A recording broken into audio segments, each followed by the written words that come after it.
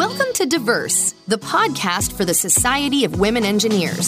SWE supports the advancement of women in engineering and technology. You can find all of our podcasts on SoundCloud, Spotify, Stitcher, Apple Podcasts, and SWE's blog all together at alltogether.swe.org. Are you taking full advantage of your SWE membership? Your membership grants you access to SWE Advanced Learning for career and life. Your membership unlocks free and discounted on-demand content 24 hours a day from around the world. The SWE Advanced Learning also has live learning. With multiple tracks, Advance offers something for every career and every stage of your career. SWE's many offerings feature subject matter experts from a wide variety of thought leaders in STEM and leadership. When you want to skill up, turn to Advance first. Access learning at advancedlearning.swe.org.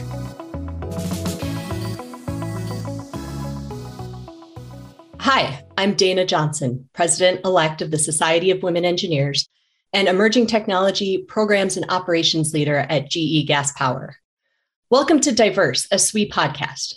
Please remember to subscribe. I'm joined today by Sara Schonour, winner of the hit Netflix show Baking Impossible. Sara is the Vice President of Education and Engagement at Light, where she helps lead a team of lighting enthusiasts who tell empowered stories about light. Sara brought her engineering skills and passion for design to the show Baking Impossible, where she became a baconeer.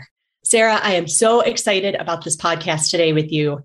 I myself would like to consider that I am an aspiring baconeer, and I've been a huge fan of the show since I first saw it. Thank you so much for joining us today, Sara. It's so exciting to be here. Thanks so much for the invite.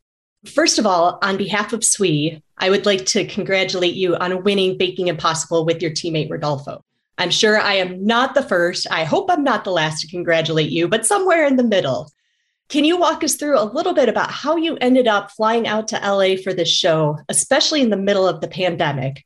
And I'm not sure that all of our listeners know, but this recording happened in 2020. So tell us about that journey. Yeah, it was pretty bizarre. I mean, I think everyone has the pandemic was really weird story, and getting, slid into the pandemic has always been odd for everyone. But, there I was sitting on my couch trying to figure out the work from home situation. It was March.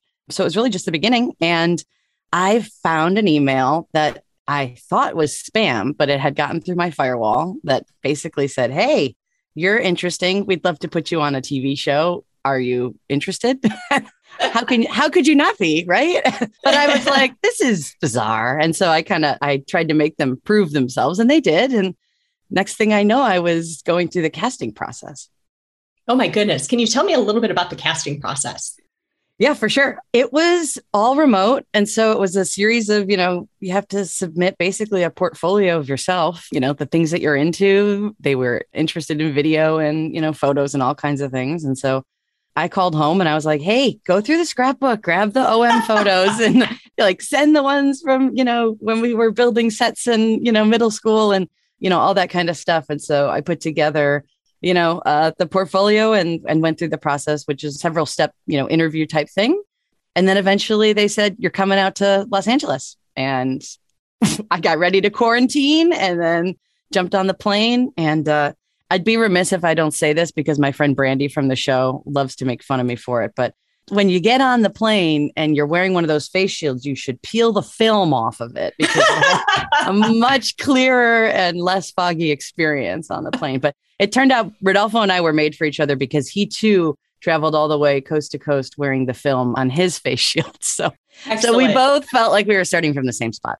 Now, was this I'm assuming a face shield that they provided to you and clearly left out the very important instruction that I'm sure you would have followed to peel that film off? I don't know, Dayna, if I can blame anybody but myself. I mean, ironically, you said clearly. I'm sure there was something on there that said, "You can peel this." But in any case, goodness. We made it. We did okay.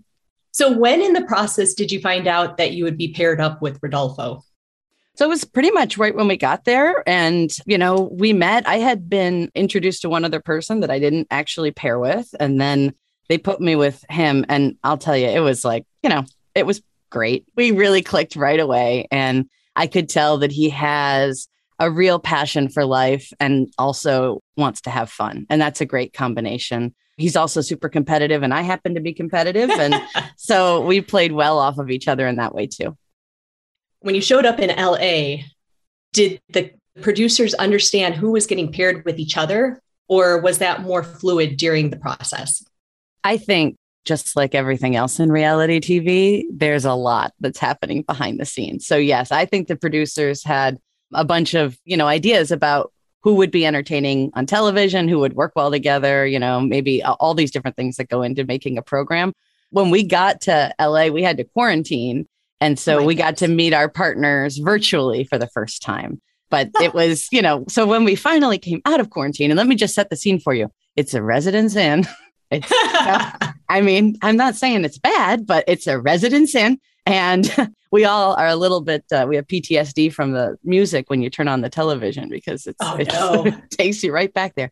But, we overlooked the pool so we could pine for the pool while we were quarantining. But when we finally were let out and we were able to all be a group together, it was really exciting because, this was a once in a lifetime experience for pretty much all of us. And we were also in a bubble. So we could really only socialize with our competition who became our friends. It was a really fun moment to finally be released, meet everybody, and finally see Rodolfo face to face. No, that's awesome. I have done plenty of Zoom calls, I would say even before the pandemic, where you see people's picture on the screen, but meeting them in person is so much different and so much more rewarding. Yeah. We're like, are we 3-dimensional, 4-dimensional, 5-dimensional beings? Not everything comes through over Zoom.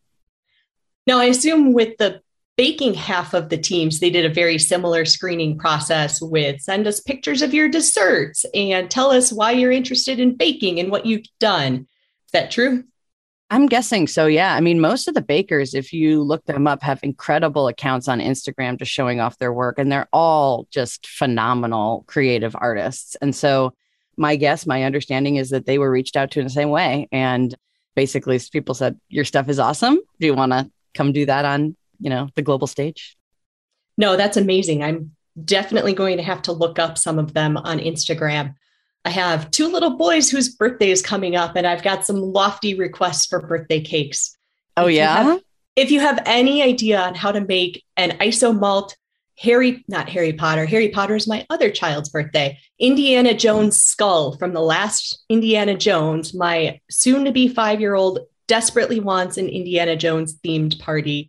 I'm struggling with this. I need to do a little more Instagram searching and Googling Dayna, and everything else. Let me give you a tip. Isomalt can be poured into molds. A mold. But Get it's the yourself weird head. A skull mold. Just go online and look for it. You'll find something cool. Have you seen it? It's like the alien skull. It's got a big bulge in the back. I'm going to have to do some shaping of the mold. Okay. Well, I feel like you could do that. I think I can. I think we'll figure this out. Tell me a little bit about when you actually got to meet with the different team members, how it felt, because it sounds like leading up to that, you really only had Zoom interaction with Rodolfo. Yeah.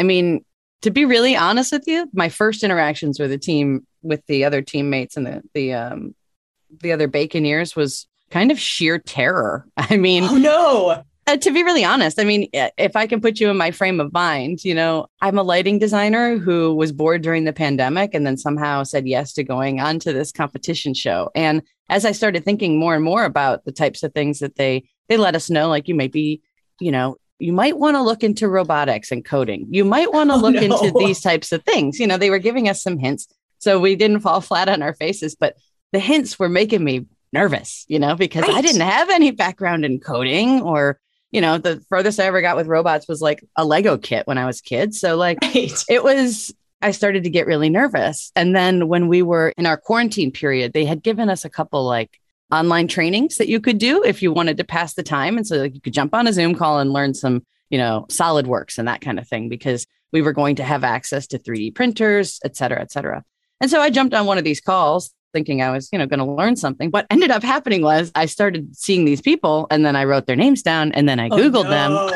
No. And that's when the dread really set in and I just have high esteem for every single one of these engineers. They're all brilliant in their own way. And you know how the internet really showcases the wonderful parts of you, I just was like, what the heck am I doing here? And was terrified, honestly, to compete with these folks. So instead of learning, you had a huge intimidation factor playing. Indeed. I still know nothing really about SolidWorks. It's okay. I don't either. And all of a sudden, my baconeering fears are materializing as I'm a civil engineer by degree. I don't really code. My husband is a software engineer, and God bless him, I could not do that. I could not do that. I'm sure there are plenty of people that really love that challenge. I don't know SolidWorks. It's been forever since I touched MATLAB. I don't really know robotics. To your point, I think all I did in college was we had a Lego robotics thing that was programming in NQC, which is not even C++. It's almost there. And you had to get this robot through a course that you built. But that was the last time I touched anything close to robotics. Dayna, you would have been awesome on this show. That's what it was. You just add cake. Exactly.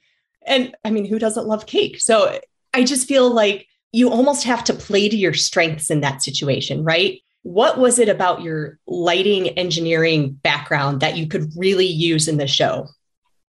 Well, I think it starts from before lighting came into it. It starts from the, sort of engineering mindset, which I was introduced to very young. I'm blessed with a mom that is just super creative and exposed me to all kinds of cool things from, contributing to building neighborhood playgrounds to, she coached me in Odyssey of the Mind, which I think is now called Destination Imagination. But like, if you're listening and you've got kids that are into this kind of stuff, check that out, because it really teaches you problem solving and just this idea of being curious and thinking creatively about, what you're looking at. And if you tweak this, what happens? And if you do this, what happens? And sort of that iterative mindset of, figuring out problems. And so that was, the first thing I drew from, starting from deep meditation of problem solving of my immediate situation, which was terror. But eventually, you mentioned C++ and MATLAB, and I'm smiling and laughing along because I took all of one class in college at Penn State for that. But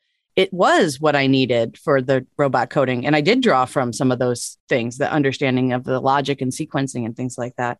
So I think a lot of that was useful. And the other piece that I think came from my background in engineering and specifically in lighting design is this idea of collaboration. In lighting, you're working with this medium that is basically invisible until it interacts with something else.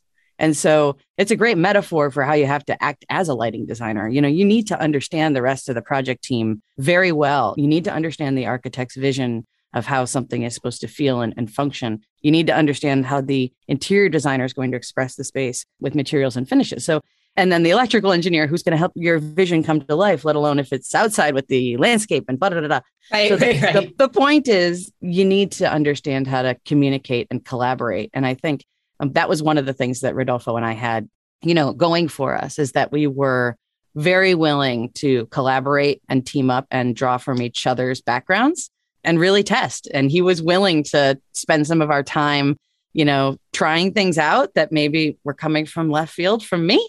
But, I was like, listen, I really feel like, my gut's telling me this is a good way to go. And that was a really, that worked out really well for us.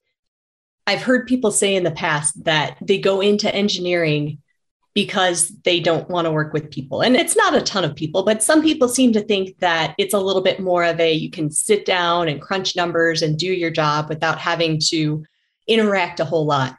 But that is so not the case in the real world. To your point, there's so much teamwork that goes on. So I appreciate hearing about how Rodolfo was flexible and working with you. But I have a question about Rodolfo, because I think everybody has some buried engineering skills that they don't even realize are engineering. So what sort of skills did he bring to the team from an engineering perspective that you could leverage? Well, it's kind of funny. Rodolfo was the golden ticket with the robot challenge because he actually had some coding background as well. Really? Yeah, he was a computer programmer when he was in Brazil before he came to the United States. And I don't think it was something that he felt that he was going to, really launch when he came here. He said that it, wasn't making him feel as passionate. He wasn't finding a job, et cetera, et cetera. And he got moved into the, into the baking world. But he, when I was coding this thing, and here I am being like, I know I'm right. I've coded this correctly and the damn thing isn't working. And I don't know why it's not responding.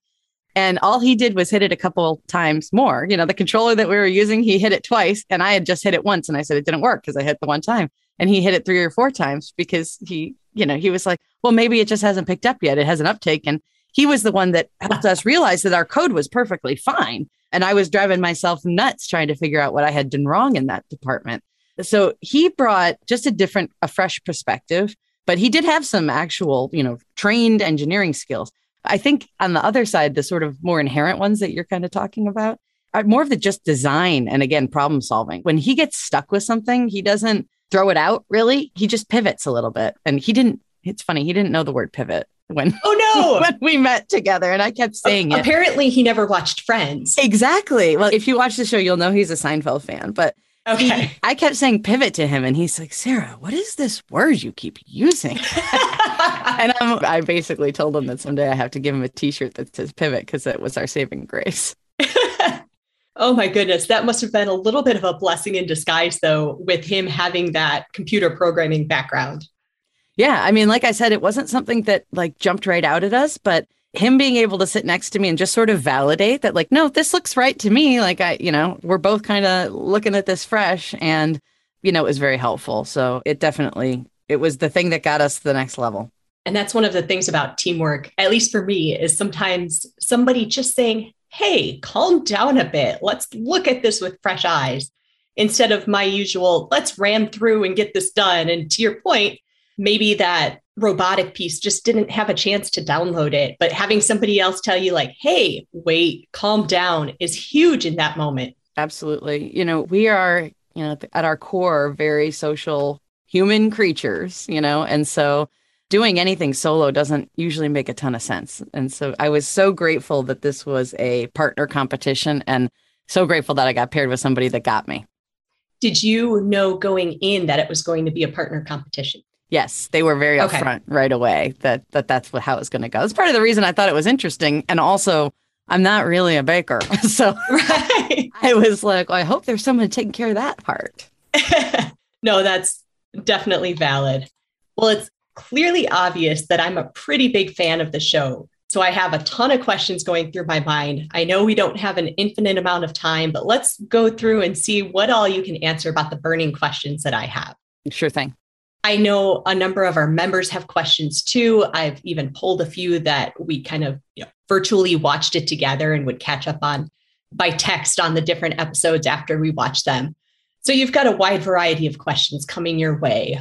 Starting off with, when you got to the show, did you know who the host and the judges were going to be, or was that a little bit more of a surprise with a little bit of starstruck factor? Definitely the latter. We did not know who. Oh my goodness. We didn't know the name of the show. I mean, are you serious? We did not know. We knew the premise and they had a working title, but we did not know who the host. We didn't know there would be a host. We didn't. So when Justin Willman showed up, and I mean, everybody, when they all showed up, we were all like, oh my goodness. The whole cast was just like, why do we know their faces? And there's immediate Googling as soon as we had our phones again. And, but it was awesome. But definitely we didn't know ahead of time.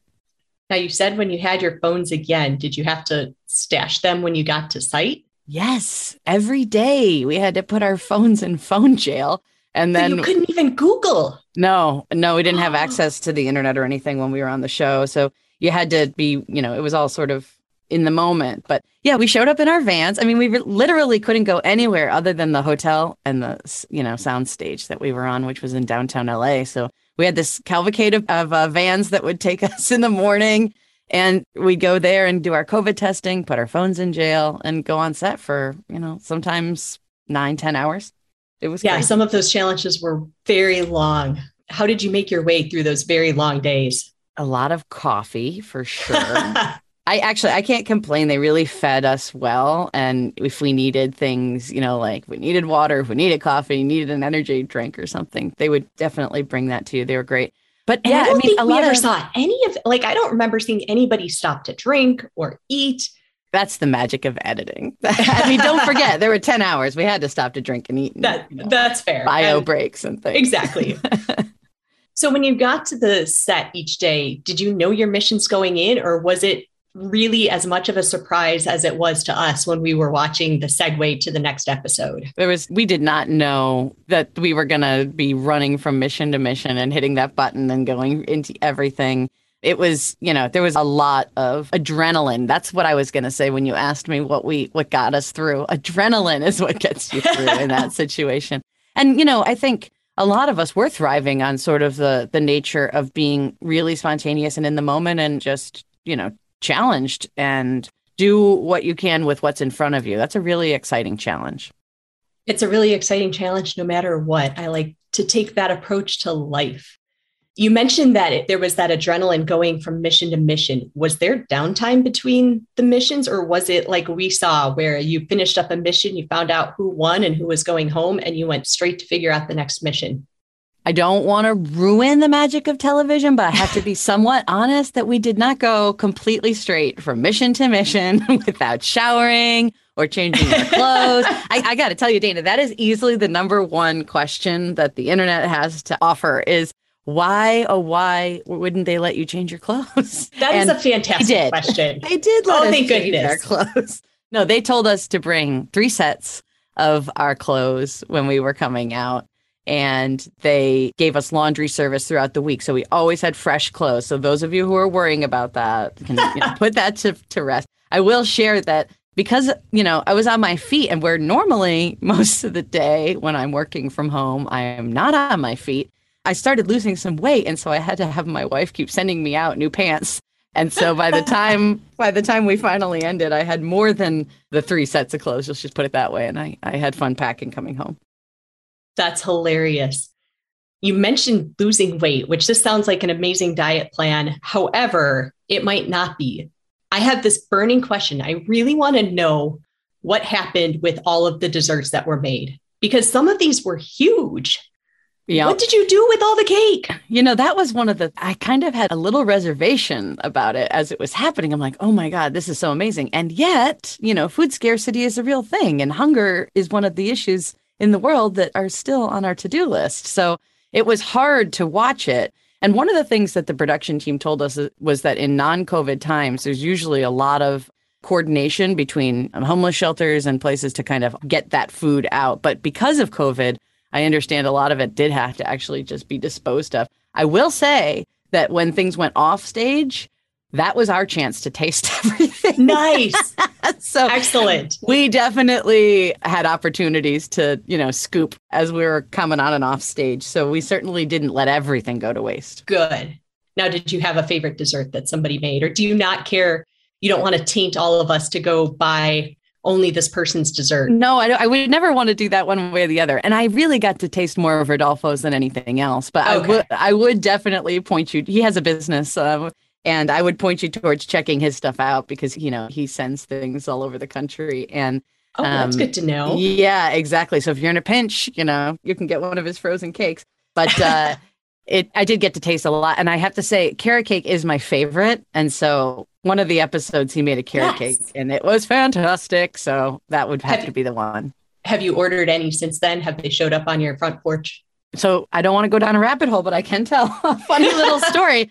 So Rodolfo decided to come visit me for the premiere.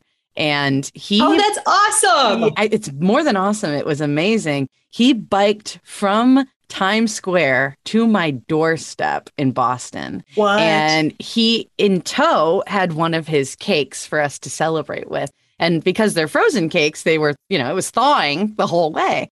But because this is Rodolfo. And I was like, okay, so I didn't know you were a big biker. He's like, well, I'm kind of a biker. And I'm like, well, how big of a biker are you? Because it's a long way from New York to Boston. And he said, I've done like 4 to 6 hours, longest. So I was nervous, that I might need to rent a U-Haul and go pick him up somewhere. But he was more nervous that he might lose the cake. So he sent one from, his warehouse to my house just in case he had a spill and something happened with it. So he could have his social media moment of opening this cake up. But unfortunately, what ended up happening was he mistakenly sent a couple cakes. And so for several days, we had cake showing up. And my wife, Chantel, I was traveling for work at the time. And she was like, honey, another cake came today. Another cake came. I mean, we're running out of space in the freezer at this point. So anyway, so yes, suffice it to say that you can definitely get one of his cakes, and I have had them and they're delicious. And potentially undo the weight loss from running around and being on your feet the whole time. That is a danger that I would be remiss if we didn't just mention that. Yes. It was a risk worth taking, though, I'm sure. Absolutely. I mean, I jokingly am, but it's true. I didn't have a sweet tooth before I went on the show. Really? And now I have a sweet tooth. I have a whole sweet set. Let's put it that way. Oh, that's funny. You just, I think, didn't know what you were missing with having really good sweets, clearly. That's the truth. I went right to the top. So now I guess I'm a little bit biased.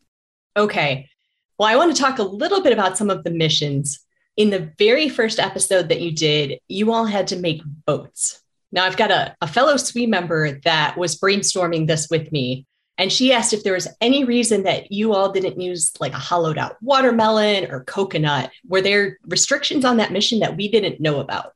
No, in fact, a hollowed out watermelon sounds like a really great place to start. And I'm like, why don't we try that? We did have certain things that we had to take into consideration, like the length requirement. And so we did think about some other, like, for example, we were fascinated with bell peppers for a whole minute.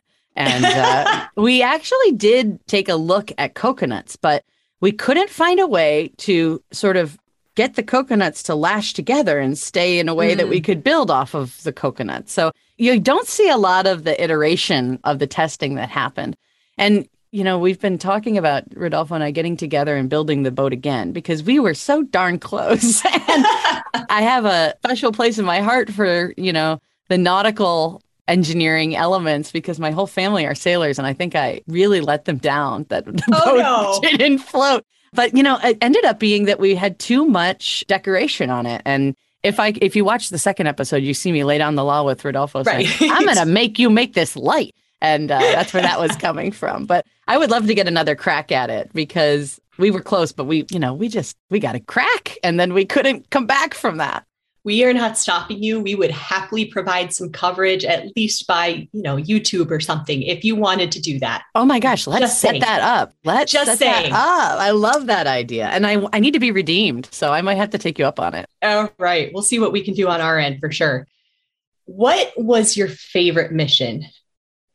It's kind of a toss-up. I really had a lot of fun during the putt-putt mission because we finally got to do something as a group and we weren't really competing. And, on the off stage half of this, again, you're only socializing with this group. So we were able to go down to the fire pit at night and have a few drinks and then, that was it. So we're becoming friends a little bit, with these folks.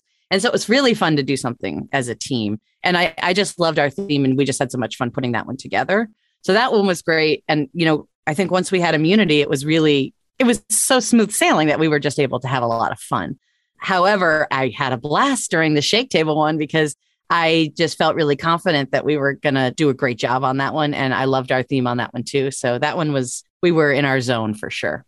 I will be honest, the shake table was probably either my first or second favorite. But again, civil engineer, have worked with shake tables.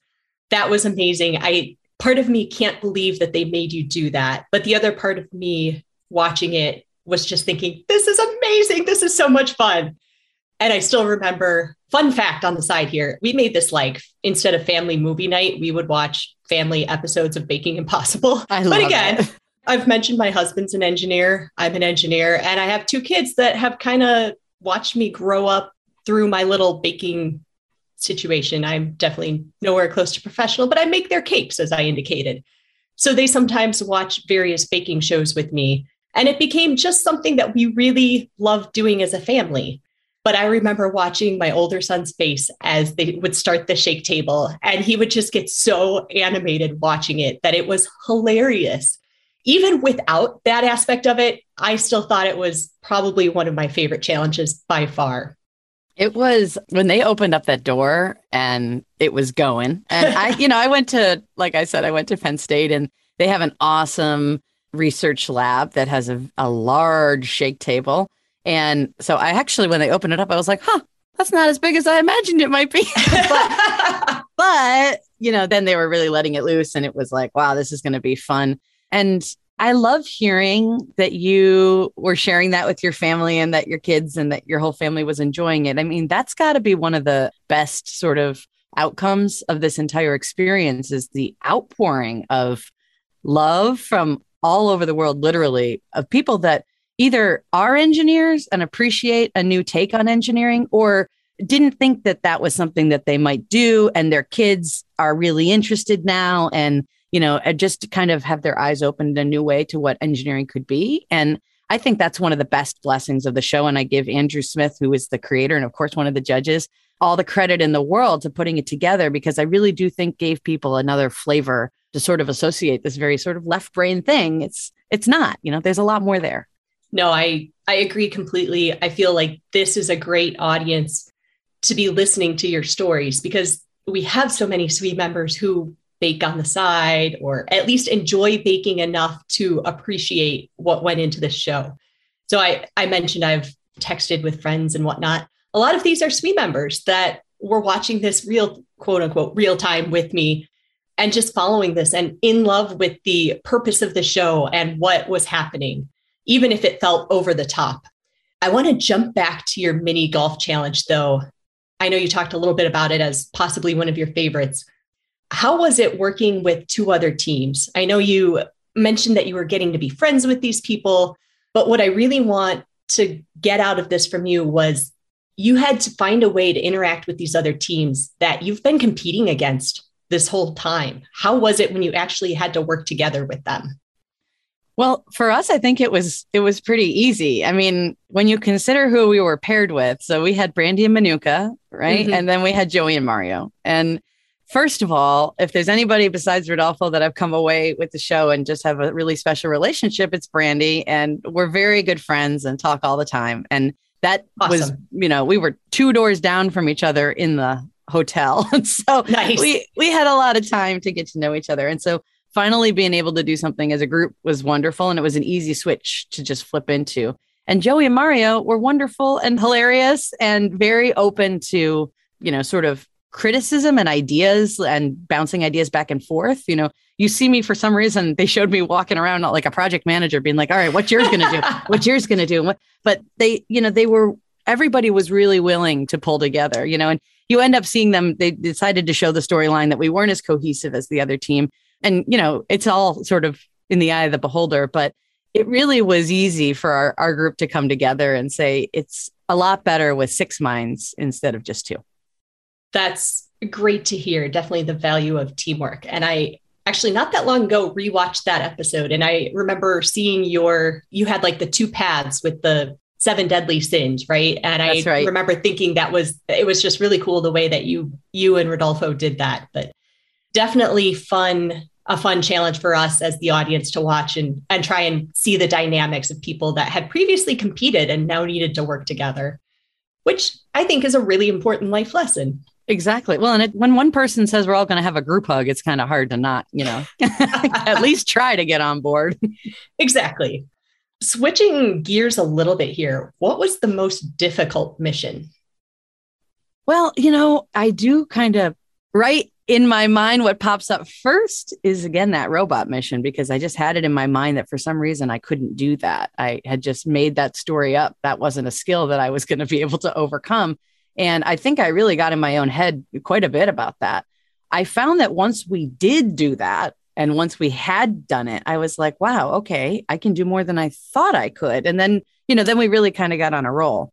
I will tell you that when they told us about the car challenge, I bet my jaw really did hit the floor. I was like, you got to be freaking kidding me. And again, like if you go back and watch that, you can really see in my body language that I feel like I'm about to hurl because it's like they were very clear that it was a full size car and they were going to give us a chassis, but that was it. And that's, that's not in, again, my quote unquote skill set. But then you apparently learned how to build a skill set. And mostly my skill sets apparently are built out of popcorn. So, but that one was a big mental challenge as well. Just sort of getting over just the processing of what they were telling us and just getting into, well, all right, what's the first step? Okay, we need a strong base. We need something that's going to be able to hold a lot of weight. Okay, how can we do that? And then you see me lean on my old skills of like things like carpentry and things like that I know I can do well and just went with. Mm-hmm. No, that was probably my second favorite episode after the shake table, and purely from like a shock factor of, oh my goodness, I can't believe they're making you all do this. Well, it's when they, first we're going to build a car. Okay. But then we're going to crash it into a wall and you have to have a crash test dummy that somehow survives this, and they're going to survive by something edible. It's ridiculous. And at the same time, it's like, okay. And we're going to all get into a very professional mindset and be like, how can we attack this challenge? So every now and then it was possible to sort of like take a step back and look at the just silliness of what was happening. And then, okay, wait, we got to get back into this and, get competitive. But during the car episode, you might get a kick out of this. We had some time where you don't see this in the show, but they actually gave us in the last 2 episodes some helpers that when we were on screen, they had some like an hour or so where they could come and help, where we knew that they weren't going to be showing that part on screen and could, move things along. And during one of those times when the helpers were out there, they started cranking dance music through the studio, and everybody finally let loose and just had a blast for a few minutes. Awesome. And it was this just moment of like, okay, yeah, we're doing something ridiculous. And then we went, and then the cameras came back and we went back into it. But there were moments that were very unrealistic in our reality TV experience. I really appreciate a good dance break when you're doing something serious. It helps get your mind back where you need your mind to be. It's definitely, it can help break some energy and create some fresh, vibe. So put that in the tip log, for things to do to freshen things up. Excellent. I might start scheduling it into my workday. Dance break. A question that we had, which especially when we start talking about some of the car situation and getting helpers and things like that, you and Rodolfo, did you have complete autonomy over deciding what your design would look like? Or did you have heavy influence from the producer, or how did that really work? No, I would say they gave us pretty much free reign. One of the constraints we had was a budget. That each episode, they gave us some kind of mad money that if we needed to get, for example, Taylor needed a bubble machine, for one of the, so if you wanted to have certain things, or if you were going to work with, with a material that wasn't going to be available in the pantry, then they could go get it. Like when at the end, Rodolfo wanted cupuaçu from Brazil, and, that wasn't in the pantry, but we had a budget where you could get, where they had some runners and they could go get things. So that was one of the constraints, because you had sort of time in terms of like, well, what can get here in a day? Right. It's not like you can just jump online and have it overnighted. So that was one of them. But in terms of having like producers tell us what to do and sort of guide us, there really wasn't a lot. We did all have like a associate production person. I'm sure I'm botching their title and they hate me for it, but really wonderful people on the production team that were assigned to us, that were making sure that we were kind of on track, that we had a plan, that we had a concept, that we had, our materials requested in time and things like that. But they weren't saying, are you thinking about doing this? Or I don't really think that's a winning idea, that kind of thing. They were leaving us to our own devices in that way. I appreciate that. I appreciate knowing that. I feel like sometimes on some of these shows, you see the judges walking around, and I know they did this in Baking Impossible, and you wonder how much they're planting into people's head as they're asking questions and making suggestions. Yeah. So I'm glad. I'm telling you that because that was my experience. But if any of the other Baconeers have a different one, they should chime in the comments, because I'd love to know too. That'd be great. I hope that they all listen to this and can provide their experience in the comments. That would be awesome. You mentioned that one of your most difficult missions was the robot. And I think that that's really interesting because it was so early in the competition. And I feel like that's a situation where you could let your confidence shake and really influence the outcome of that challenge. How did you push through that? It's a great question, Dayna. I think if you would have asked me before I actually went out to LA, how I thought we would do and, what I was looking to get out of the experience, I really wasn't expecting to win. I was expecting to have a once in a lifetime chance to go on a Netflix reality TV show and maybe, augment the lighting design profession as an engineering, discipline. So people could say, oh, look, that's a thing, interesting, and maybe think about getting into it. I wanted to have some fun, and I didn't expect at all to ever be the winner, And I think that was really evident in my own thinking with the robot. I kind of was like, well, this is the one I'm going to go out in, as I walked into the challenge. It was sort of a foregone conclusion.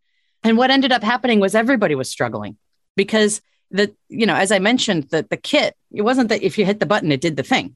Sometimes you got to hit it a couple of times. It's a kid's toy. And watching everybody sort of go through that and watching the team dynamics as they struggled and as people tried new things. And, there was a lot of sharing of the, parts and everything because there's only so many to go around and all that kind of stuff.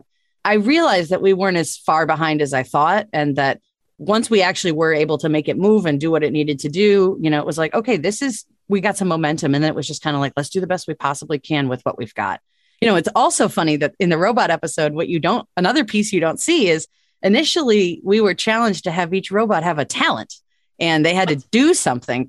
Oh my goodness. Not just run an obstacle course, but they also sing and dance? Yeah, exactly. Like sing and dance. Oh my goodness. So it's funny that you say that because that's what we had ours, Howie was able to beatbox. And so another piece that you don't see that we're spending time doing is, doing the sound engineering and recording the beatbox and everything else and getting him to do that, and lighting programming and all the other stuff. Anyway, the point that I'm making please is... tell me there's footage of that somewhere. I hope so. I mean, there were definitely cameras, but when we were seeing everyone accomplish all of these other things and where we were at and noticing that we were still in it, that's when my mind changed about, it doesn't have to be a foregone conclusion that you're out of this. You just have to get through this mission. You just have to not be eliminated, And that was all it took. That's a super important life lesson. You don't always have to be the best. You just have to keep going. Exactly. And sometimes it's going to be the endurance that gets you where you want to go anyway. Absolutely.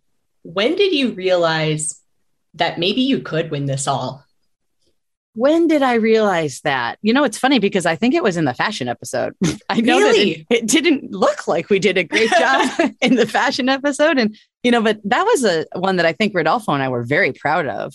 He did get some feedback that he wasn't doing as much sort of baking pastry stuff, but that was an episode where we were doing a lot together, in terms of coming up with the design and figuring out how to really kind of dive into material science and, how do we microwave? What's the best way to microwave a cantaloupe? Because there are options there. And, it was one that I was like, wow, this is creative. Maybe if we had a little more time, the fit and finish could have been better. But I was like, we've got some really interesting ideas here. And I think, I'm watching the rest of the competition disappear and some really strong players had been knocked out. So I was like, it could be anybody's game. Let's see what happens. That was, I think, in my opinion, the most different challenge that you all had, as far as it wasn't a robot. It didn't have to move. It was actually a fashion show, which is just, as an engineer, that's a very different thought process for me. Again, it was, and for me, just in my own world, I am not a fashionista. That is not who I would consider myself to be. So there, as soon as that one came up, it was like, wow, again, can I do this? But the idea of, creating an outfit. And again, like we got totally lucky. Edwin was amazing. And he showed up and he was like, I'll do anything you want. Like it was perfect. So it really this kind of opportunity, which again is rare. I think that people get a chance to do something like this. But when you throw away all the constraints on the side and you just say, let the creativity flow, just really, it's all about what you've got in your head and what you can put, what you can put together. It's fun to see what shows up. Because I wouldn't have known that I was going to be able to create a samurai skirt somehow. Absolutely. It was very creative, but I think it's a good segue to the question I have of what was either the grossest or the weirdest edible item that you worked with, which maybe was in that episode. Well, come on. Really? Do you think that there's anything grosser than pig intestines? I mean, that's pretty gross. That's why I asked. But let's pivot to there's Rodolfo's favorite word, pivot. What was the weirdest item that you worked with? That may still check that box. It might check the box. I mean, the intestine, I really suggest that anybody that hasn't worked with them, but also likes to eat sausage, maybe just give it a try because I think it's important to understand where your food comes from. And somebody watched that show and was like, yeah, how do you think sausage is made, girlfriend?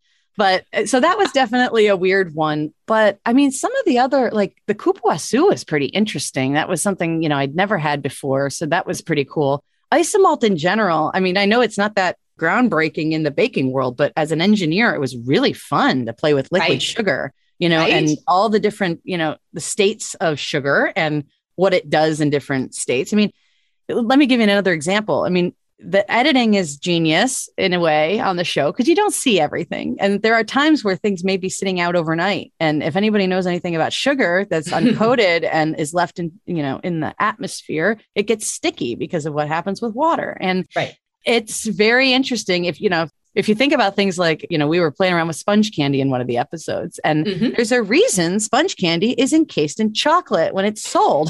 And now I know why. Because, apparently pancakes slide right off of sponge candy if you don't understand that when you leave it out, it's going to get slimy. So I think just in general, it's not that the foods were so weird. It was just the being, interacting and engaging with them in this way really opened my eyes to the different properties of food. And the way that we engage with them isn't always with our tongue. That's an interesting way to think about it. One of the things that our listeners might not know about you is that you're involved in theater. So how did you use that experience to translate into being on reality TV? Well, there's probably a few ways. I mean, certainly when we had to present our creations, I was drawing on, public speaking and presentation skills from being on stage and trying to sell it a little bit, because that certainly was a part of, getting the judges to understand your concepts. So that was one of them. There's certainly, I started in theater. Actually, I started like acting and being, and singing and on stage, but eventually I made my way into the, stage crew side of things, which I absolutely love. And lighting is one that I do, but set design and set construction is something that I got into a little more recently. And that came into play a couple times. One of the challenges, the Rube Goldberg challenge, we're making a sort of 3D room set type thing. And a lot of people made up just a plain backboard, and we ended up needing that, our idea had sort of a 3-dimensional quality to it. So I was drawing from, set design as to how quickly can we make these things stand up and, as few materials as possible and all that kind of stuff. So that certainly came into it too. But I think probably more than anything else is the mentality of theater that the show must go on and you just got to figure it out. And, you don't get a second chance in these types of things. So just try to sell it the best you possibly can. So that was probably the biggest one. I think that's a great way to think about it, and a great way to take that experience from theater and use it in the show. Absolutely. I know you talked a little bit about the magic of editing and what actually made the final cut. Is there anything that surprised you or disappointed you that it was not in the final cut? Yeah. I mean, I remember when we watched the first episode, we were, like I said, Rodolfo came to visit. They dropped at midnight Pacific time, which is 3 a.m. Eastern time. And so we got up and had a pajama party on the couch and watched the first 6 that had dropped. And I do remember being pretty shocked at the story that ended up showing up, mostly because it's quote unquote, air quotes, reality TV, and that's not real. And so I think one of the things I was most disappointed with was the way that they played up the dynamics of some of the teammates that weren't really as friction filled as they made them seem. And that was a little disappointing for sure, because I think it took away from some of the positive aspects of the show.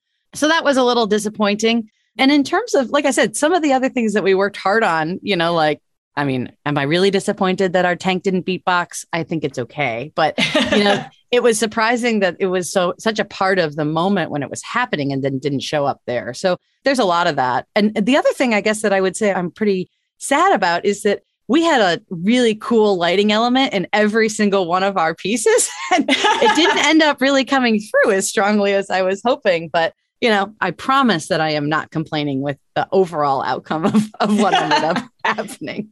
I love, of course, that you brought the lighting engineering into every challenge that you had. I think that makes it amazing, but also kudos to you for watching yourself. And I don't blame you for wanting to see the finished product, but that takes a lot to watch yourself when you've already done it and then hear your voice and see how you actually look like you move. It's just a weird spot to be in. It really is a strange experience. And I think a lot of us have that reaction, even just hearing your voice, because of the way that, sound interacts with our own ears versus others. People are like, no, that's what you sound like. It's like, well, I sound so strange, but this whole experience has really been a journey for me of just sort of self-acceptance. And I've gotten so much validation in so many ways from it that it's become a lot easier now. And it's funny and fun. And my wife still likes watching it. So every now and then I come home and I'm like, oh, I thought I heard my voice. Like, why is this on? But there's so much more on the good side that was easy to get over that kind of hump of how strange it is to see yourself outside your own body. Absolutely. I don't know that I could walk in and know that somebody else was watching me and be in the same room, and it would feel weird. It's so weird. I'm one of those people that if I'm struggling with something and somebody's watching me, I'm like, don't look at me. Right. Like I revert to like a 5-year-old, like, don't watch me struggle and fail. And, but for some reason, when you had all of the cameras on you, that somehow disappears. And I probably give credit again to sort of competitiveness and adrenaline. That's like, well, you wanted to do this, so you might as well do it. And you have to sort of get over the fact that you might look, well, who knows what you might look like, but you might look different than what you thought, Maybe that's how I get over that. I'm with you. I hate having people watch me like work or whatever. Maybe I need to figure out how to get over it by being on a TV show. I was going to say by being on a reality TV show. I think we should set you up for that. I think that would be awesome. I think you have the credentials. I'm not sure if there are credentials for a reality TV show. Let's be honest. You're right. I can guarantee there aren't. I was on one. Oh, come on. You're amazing. Speaking of amazing, you do a lot of wonderful stuff. You're now a baconeer, a term that I don't think any of us knew before the show, but you're also in this amazing role at work, and you serve on industry boards, and you, as I mentioned before, are in theater. Everybody in SWE always wants to know how you balance all of it. Yeah, plate spinning. I was just having a conversation about this last night.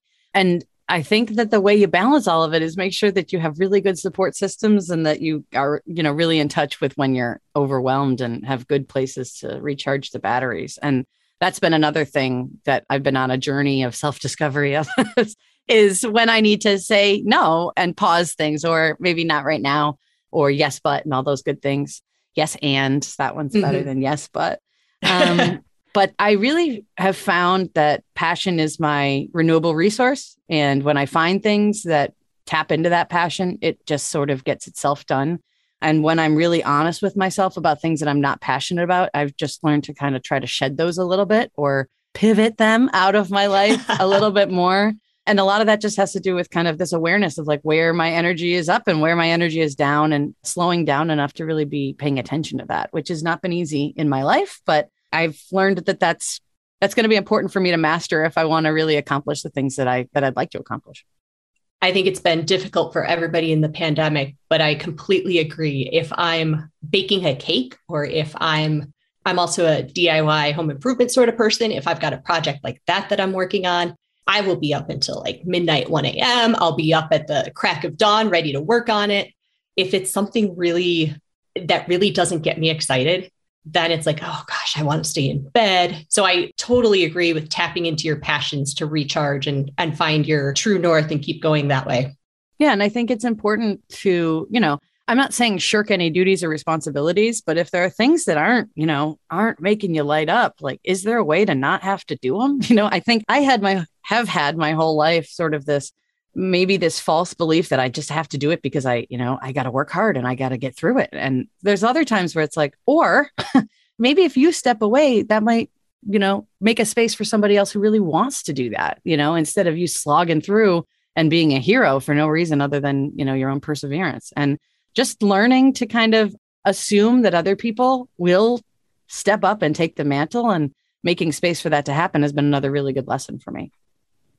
I definitely appreciate hearing that. I think sometimes we forget that. And at least myself, I feel like I have to throw it all on my shoulders and figure out how to cross the finish line. And sometimes it does not always have to be me that's crossing the finish line. I can have a few people with me. Exactly. And, I know that there are definitely not only women listening, but I think a lot of women have that mentality, that they have to be a super mom, that they have to be a super boss, they have to do it all. And one of the things that we can't forget is that we are, again, social creatures who get a huge kick out of building community and collaborating together when we're actually, in our right spots. So, just, again, being aware of it and making space, and sometimes just saying, I don't have the bandwidth for that this week. It's going to have to happen next week. That's not the end of the world sometimes. It's not the end of the world if the laundry overflows for a couple more days. Absolutely. You know what? Exactly. And you might learn that somebody else is really excited to learn how to do laundry because they want clean clothes. Who knows? Unless you only have 3 of the same outfits, then it might be a problem. That is a very big issue. We should try to avoid that at all costs. Tied a little bit to that last answer and being on the show, how did the combination of all of that change your perspective on engineering and maybe even how you're tackling your career right now? Well, I've always been a believer that engineers are much more creative than they get credit for. So more than changing the way that I feel about engineering, it was very validating in terms of other people finally seeing, what I have known for a while and what a lot of the engineering components of the Baconeer people. I mean, when you look them up and see what they do, and again, check out their Instagram accounts. I mean, they're all amazing nerds in the best ways. And they do crazy things in their spare time.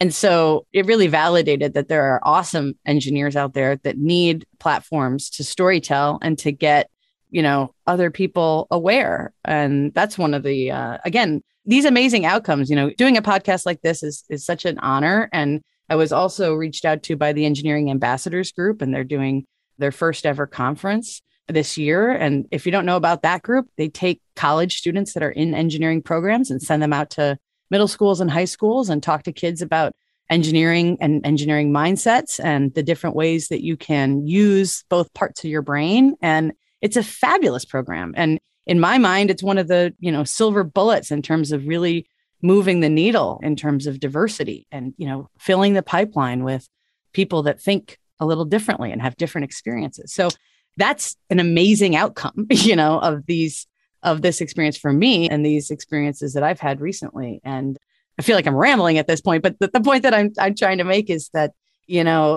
engineering is a lot more than just a bunch of nerds that push numbers around in an office by themselves. That's not what engineering is at all. Agreed. It's way more than that. I love the mission to try and fill our pipeline with more diverse engineers, because I think the show did an amazing job of finding a variety of people, both when you look at them and the things that you learn about them over the course of the show. I think that it really showed anybody can be a baker, anybody can be an engineer. So I love the fact that Rodolfo, a male baker, which I don't think is quite the norm. It's probably not quite as underrepresented as women in engineering. But it was such a contrast to see so many different groups and so many different types of people. And I really appreciated that the show seemed to put some effort into that. Absolutely. I mean, I think that most of the cast would agree that that's something that we're all really proud of, that the cast was so diverse. I guess proud is the wrong word. We're proud to be associated with the production. It was exciting to be a part of a diverse cast. I mean, I have a friend now from Sri Lanka who, by the way, Manuka, I'm taking you up on it, has promised to take us to Sri Lanka, and I tag along. That. Absolutely. I love Manuka. He was great. We'll do a podcast right from there. Awesome. I love that. And, I've got a friend, Shanice, and I are becoming great friends. And I work in, I go back and forth from Denver to Boston, and sometimes she's in Denver. And so we get to meet up and things. And I don't have a lot of Black friends, so it's really exciting to have interfaced with a group in a real way and have this experience that's shared that we can draw from. And I think that Netflix did a great job, and the Propagate team did a great job casting a really diverse set of people, both in, in terms of their ethnicities, in terms of their backgrounds, in terms of their ages, in terms of their, genders and sexual orientations. I think they did a really wonderful job. I agree. I was very happy to see that. And it felt natural. It didn't feel forced. In general, since you've won, since people have started watching the show and learning that you won, what's been the reaction that you've had from friends, family? I'm sure especially your nephews and nieces, who were adorable, by the way, when they could finally find out that you won. What was that reaction like? I'm smiling right now because it was so wonderful. I mean, I wish that everybody could have that feeling of people kind of saying that they're not shocked, but they are surprised that, that like, wow, you did that. And, that they believed in me, and that they were mostly surprised that I was able to keep the secret as long as I had. That would be so hard. Oh, it's really rough. And I'm close with, with my mom and my sister, and it was hard to not let the cat out of the bag. But it's been wonderful. I mean, a lot of people have, my friends and family, of course, have all been wonderful, but my Instagram blew up and I went from 300 people to 2,000 people. And I didn't know what DMs really were. And then I found them and I was like, oh, that's what a DM is. And yeah, some of them are inappropriate. Some of them are lovely. I think the most surprising thing was when somebody asked me to do a video message for somebody for a Christmas gift. And goodness, that's hilarious. Yeah, in the Philippines. And I was like, this is crazy. So it's been humbling in a lot of ways. It's been a lot of fun. And it's also just a little bit mind boggling because I just never thought it would be something that would happen to me. And I guess I can also share that when I went to Kentucky to visit Brandy, we went to one of her Wildcat games. She'll be really happy with some Wildcats on this. Kentucky fans, go blue. And she's a bit of a celebrity down there. And as we're walking through the tailgates and we were walking through the stadium twice, we got recognized by kids. Oh, my goodness. And Brandy was like, you recognize us from the baking show? And they're like, yes. So it was... just the fact that exists out there is mind blowing, but also it's really cool. And, it comes again with this really humbling feeling that, weirdly, I'm a role model now. And it's nice that people's lives are impacted in a positive way and that people can see themselves in different lights because of what we did on the show. And that's awesome. But did those kids recognize you not in the same outfit, or did you at least wear the same black crisscross shirt? I was not in the same outfit, and I'm going to give Brandy the credit. I mean, they really recognized her. And then she's like, and do you also know my friend here? And they're like, wow. I mean, I'm going to say it's because I cut my hair, but I'm pretty sure it's because she's a bigger celebrity. And you forgot to mention the random people that reach out to you on LinkedIn and are like, hey, would you like to do a podcast with me, random person? They're out there too, but I love it. And if if it's useful for others to do it, let's chat. I think that, social media has a lot of scary, dangerous sides to it, but the ability to connect instantly and to, bring people together is incredible. And, I think it's awesome that you guys reached out. Excellent. I feel grateful hearing you say that. So I appreciate that. One last question for you. Do you have any final advice for our listeners that you would like to share from either your learnings from being on the show, or do you have any advice around some of the things we talked about with regards to diversity in engineering? I think one thing that I would offer as advice, just the other day, I got reached out to also on LinkedIn from a student in engineering that was going through a little bit of a mental crisis because he didn't know if he was in his right spot, doing what he was doing right there, but had seen the show and was really inspired and da-da-da-da. I think the same kind of advice that I gave him is something I'd put out there, that I really do believe that we're always in our right place. And wherever we're at, there's something to learn from. And if we pay attention to how we feel about the situation and follow the good feelings, you'll always be where you should be. And I think that's the compass that people are looking for about where should you go, where should you be. I really think it all has to do with paying attention to the way things make you feel and just trying to find the thing that pulls that passion out of you. But I really don't believe that you can ever be in the wrong spot and that anything's ever out of your hands to pivot on a little bit, to get into a little bit better position. So I guess that's what I'd say. It's just trust yourself and just what feels right. You had to throw one last pivot in there, didn't you? Of course, I have to. Hopefully Rodolfo's listening and thinking all of those pivots, that's because of me. He feels special, I think, in his own right. But yes, I mean, I am throwing them in for him too. Excellent. Well, Sara, thank you again so much for taking time to speak with us today. I loved getting to chat with you, not only about the show, which of course we've mentioned I'm a huge fan of, clearly a huge fan, love talking about all of the missions with you, but also getting to learn a little bit more about you and especially focusing on persevering through some of the things that we have to, understanding that we don't have to do that laundry today. I'm looking over towards where the laundry is in my head and thinking I'm just going to put it off another day. But finally, you license to do that. Thank you. I appreciate that. The final thing you said about you're always in the right place. I think that there's so much truth in that. And even if it feels like we're not, I think we need to change that mindset and understand what we can learn and how we can be better because of it. So I really appreciate those final thoughts you had for us. It's been my pleasure to be here. Thank you so much for inviting me. I'm Dayna. For all of us at SWE, thank you for listening.